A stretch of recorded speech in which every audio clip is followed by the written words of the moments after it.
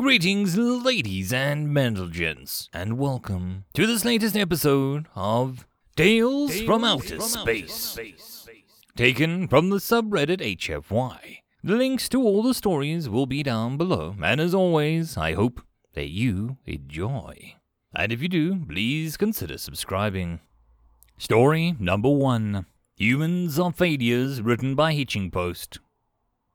Ladies, gentlemen, and others, welcome back to Book Talk, where we have an interview with authors concerning the recent works. And today we have Arnold Flandier, author of the best-selling Human Failure, How Humans Continually Screw Up Everything.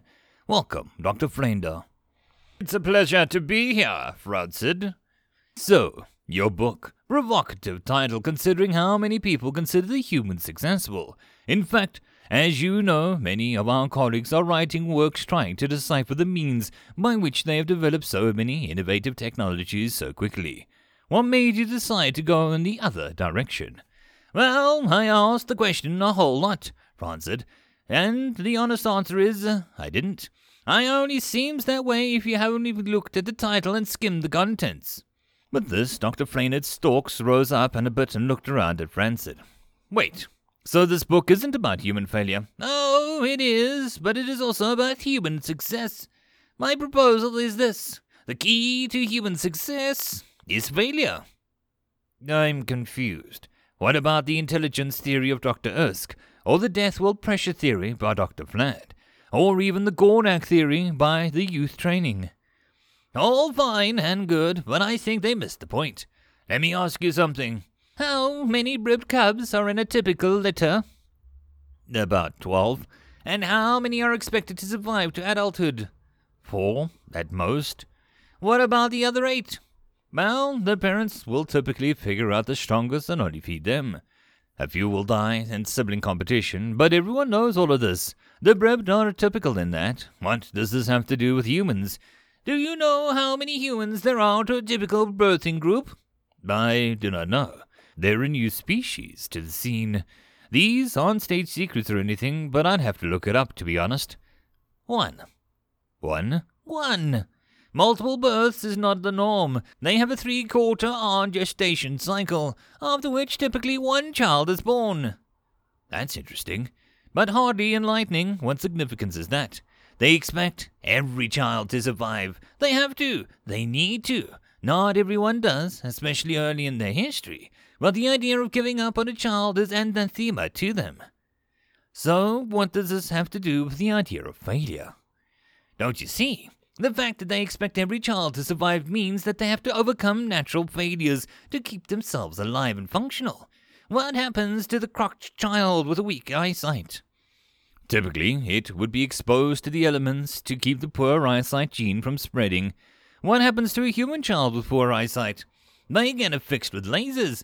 And before they developed the technology to do that, they made contraptions kind of like mini telescopes that they strapped to their faces to bend the light to accommodate the child. They were called glasses. Speaking of which, when did the crotch create telescopes? In the post-industrial age. Humans created their first telescope before the Industrial Revolution. Do you know why they're so ahead of the crotch? Because they had started to figure out how to bend light to make these glasses?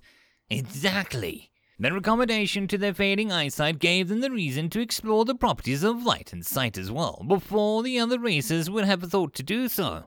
Time and time again, the humans of history, their need to accommodate failure and weakness led to incredible breakthroughs. Let me show you a picture. Dr. Flandier pulled out a tablet, showing it to the audience and his host. They gasped in shock as the twisted figure it shows.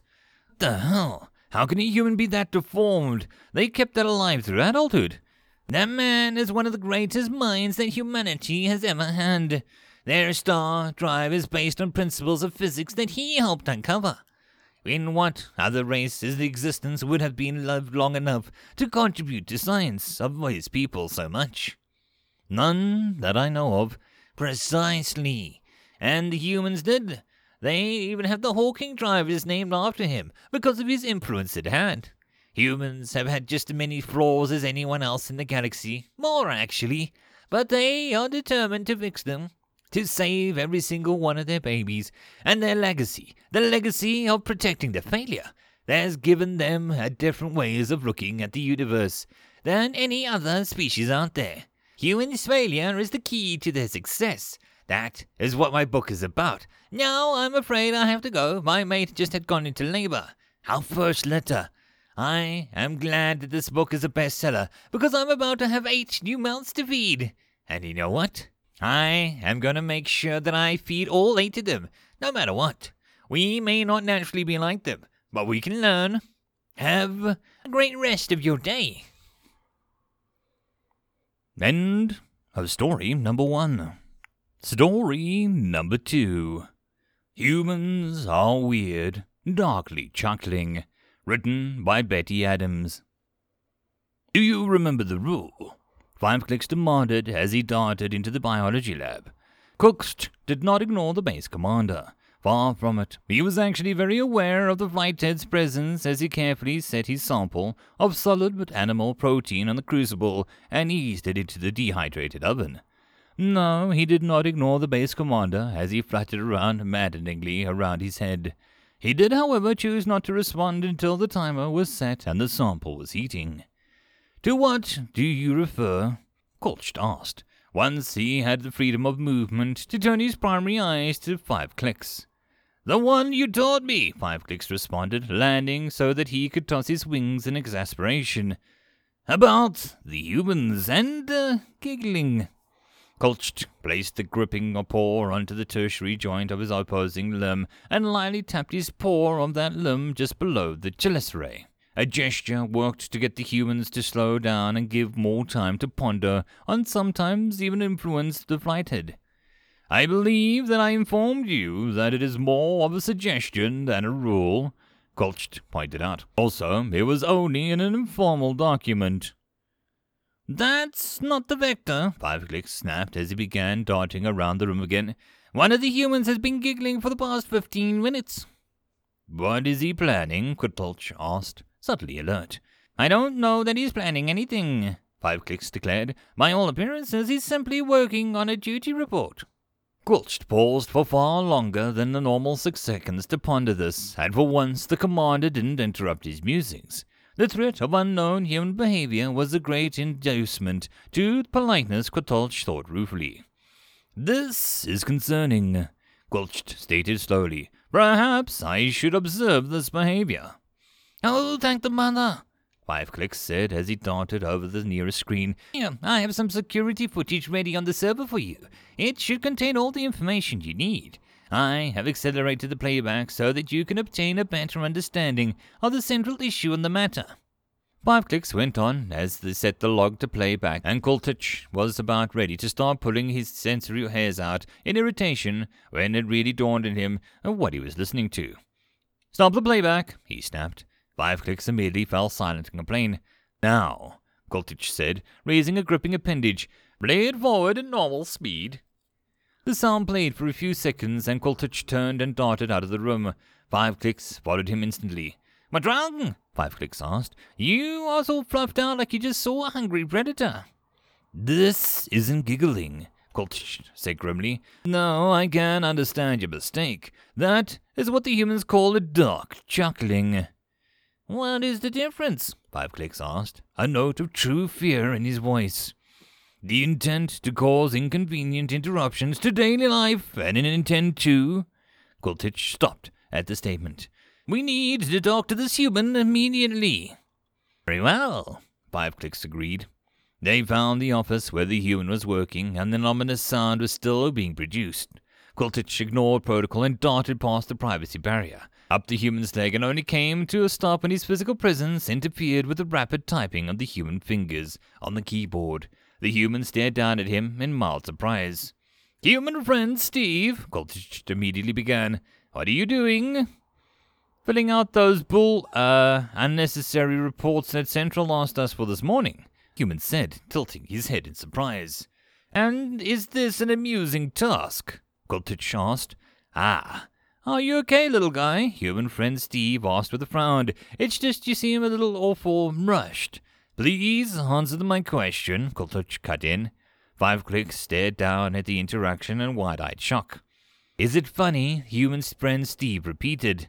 Well, no, it's a huge waste of time if you ask me. Then why are you chuckling darkly? Kultich demanded. Human friend Steve stared down at him blankly for a few moments. Was I? He asked. Kultich indicated 5 Clicks. Base Commander. Human friend Steve called out in surprise, leaping to his feet. 5 Clicks flew down without a word and landed on the console, triggering the playback. Human friend Steve listened intently, and his face contorted to a sheepish grin. I guess I was, he conceded. Sorry for freaking you out.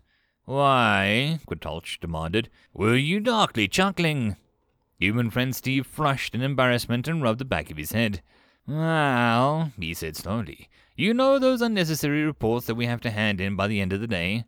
Yes, Kultich said suspiciously. They are a deplorable waste of time and resources, however the rest of the base was done with them by the end of the morning. Well, I figured a little turnabout was fair play. Human friend Steve said with a grin. What do you mean? 5 Clicks asked. My report, the human friend Steve said as he bent under the table and pulled out a massive stack of printouts, is here.